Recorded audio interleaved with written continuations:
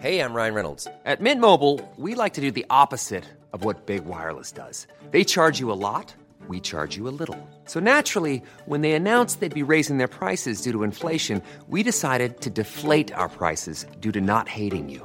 That's right. We're cutting the price of Mint Unlimited from $30 a month to just $15 a month. Give it a try at mintmobile.com/switch. $45 up front for 3 months plus taxes and fees. Promo rate for new customers for limited time. Unlimited more than 40 gigabytes per month. Slows full terms at mintmobile.com. The Economist.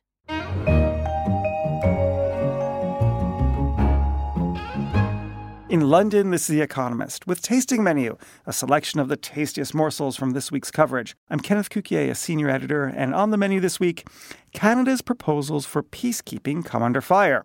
Communist-era beers are back in fashion, and why staff at India's banks have been offloading their own money into people's bank accounts. But first, a giant problem was our cover line this week. A handful of corporate titans are consolidating at the very top and firmly entrenching their positions. Our cover leader this week argued that the rise of the corporate colossus threatens both competition and the legitimacy of business. Disruption may be the buzzword in boardrooms, but the most striking feature of business today is not the overturning of the established order. It is the entrenchment of a group of superstar companies at the heart of the global economy. While many of these are old giants morphing into modern iterations, it's the more recent arrivals that are securing their positions at the top. The elite of the elite are high-tech wizards, Google, Apple, Facebook and the rest, that have conjured up corporate empires from bits and bytes. These superstars shower consumers in tangible benefits, of course, but it comes at a considerable trade-off. They are squashing competition, and they are using the darker arts of management to stay ahead. Neither is easy to solve, but failing to do so risks a backlash, which will be bad for everyone. The image of big business is not too polished at the moment. Paying tax seems to be unavoidable for individuals, but optional for firms.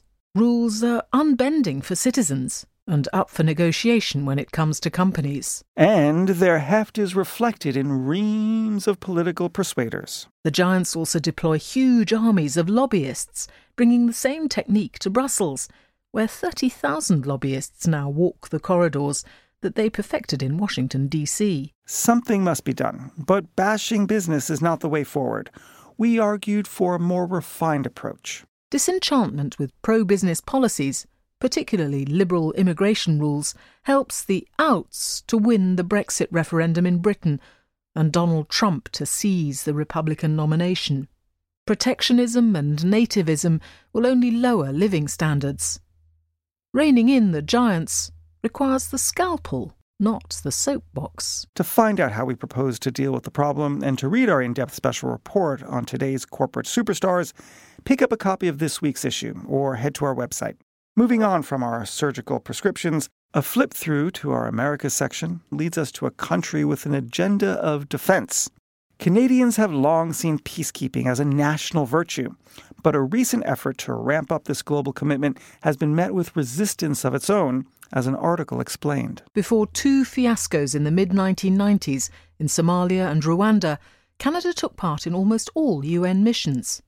But today, only 112 Canadian soldiers, police and military observers feature in a global total of 100,000 blue helmets. The Liberal government, led by Justin Trudeau, is vowing to change this, but the proposals are already under fire. The Conservatives, who form the official opposition, say the Liberals are indulging in nostalgia.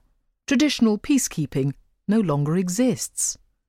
Others retort that peacekeeping was always perilous.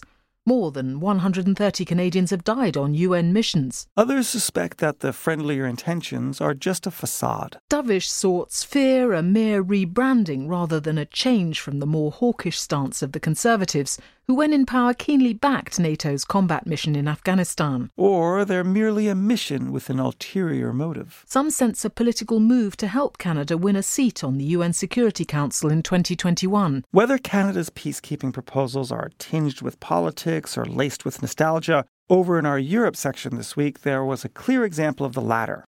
As the Soviet bloc crumbled and capitalism flowed into new parts of Europe, many products were driven out of shops by better-made ones from the West.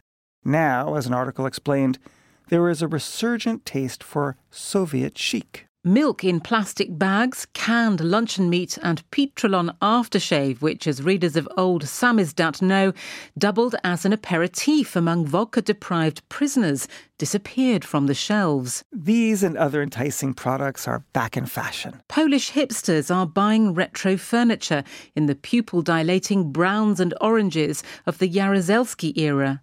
Proletarian beer brands have been resurrected from Belgrade to Bratislava. Jaruzelski era. Try spelling that on Deadline. Nostalgia for this era would make sense in Russia, of course. It is harder to understand among the Central and Eastern Europeans whom the Soviets ground under their boots. And in a twist that should set apparatchiks rolling in their graves, affection for the socialist era is mainly embodied in consumer products, some of them marketed by Western multinationals. Under capitalism, man exploits man. Under communism, the reverse is true. Here's something perhaps a little nostalgic. Do you feed a fever, starve a cold, or is it the other way around? Our Science and Technology podcast, Babbage, looked at the old adage through a scientific lens and explored some new evidence. Matt Kaplan, our science correspondent, explains to Jason Palmer, editor of our Espresso app, what the study found. The mice are certainly telling us when you've got a viral infection, glucose is essential. Don't deny glucose. And if you've got a bacterial infection, glucose is really quite harmful. Try to deny the glucose and provide fatty acids instead because that's what the cells need. So fruits for a viral infection, what's my fatty acid food of choice? I mean, I wouldn't go and start hogging on the ice cream when you've got a bacterial infection because that's just loaded with glucose. But seriously, this is an initial mouse study. We still need to see work being done in humans and getting solid evidence before we can start making health recommendations to people based upon these results. Moving away from the sweet tooth temptations, then we head over to business matters, which are continuing to beleaguer the South American country Venezuela. Once an attractive market for multinationals, it's rapidly descending into a nightmare. On our business and finance podcast, Money Talks, Charlotte Howard, our consumer goods correspondent, reported on how firms are adapting to the mess. This year, the IMF expects inflation to be northward of 700%. So if you imagine that type of pressure for a company, you're just going to get strange results. So, for example, Kellogg, their cereal boxes are still being sold, but they have this weird kind of grayish color to Tony the Tiger or whatever's on the cereal box. And sort of the question is why? And there was some official explanation, I think, that had to do with an environmental reason, but the answer is likely that they don't have ink. Wow. As Venezuela's pallid business environment leaves even basic products conspicuous in their absence, we move on to our finance section. And India, where unexpected money has been rather conspicuous in its presence. As an article explained, staff at various banks have found some dodgy ways to meet targets set by higher-ups. In 2014, a bold financial inclusion plan known as Jan Dhan, whose full name translates as Prime Minister's People's Wealth Scheme, was launched by the newly elected Prime Minister Narendra Modi. It promised basic bank accounts for all Indians. Lo and behold. Hundreds of millions of accounts were opened.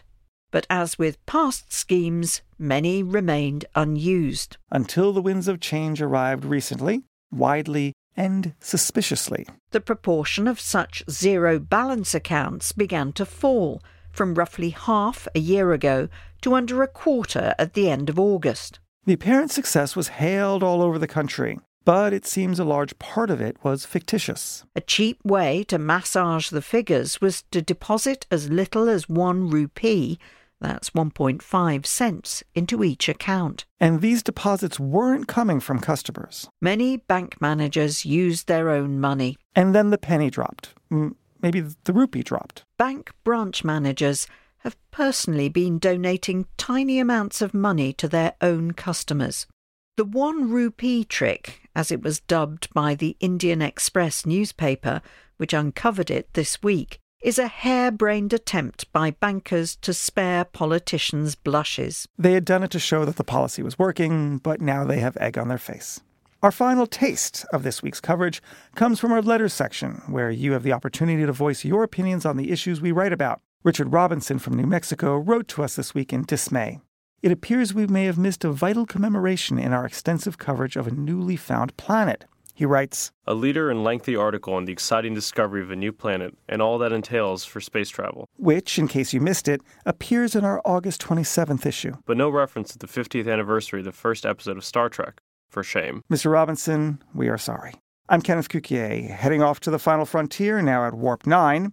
That was our tasting menu. Do let us know your thoughts via email to radio@economist.com or on Twitter @EconomistRadio. And don't forget to rate our podcast on iTunes. In London, this is The Economist.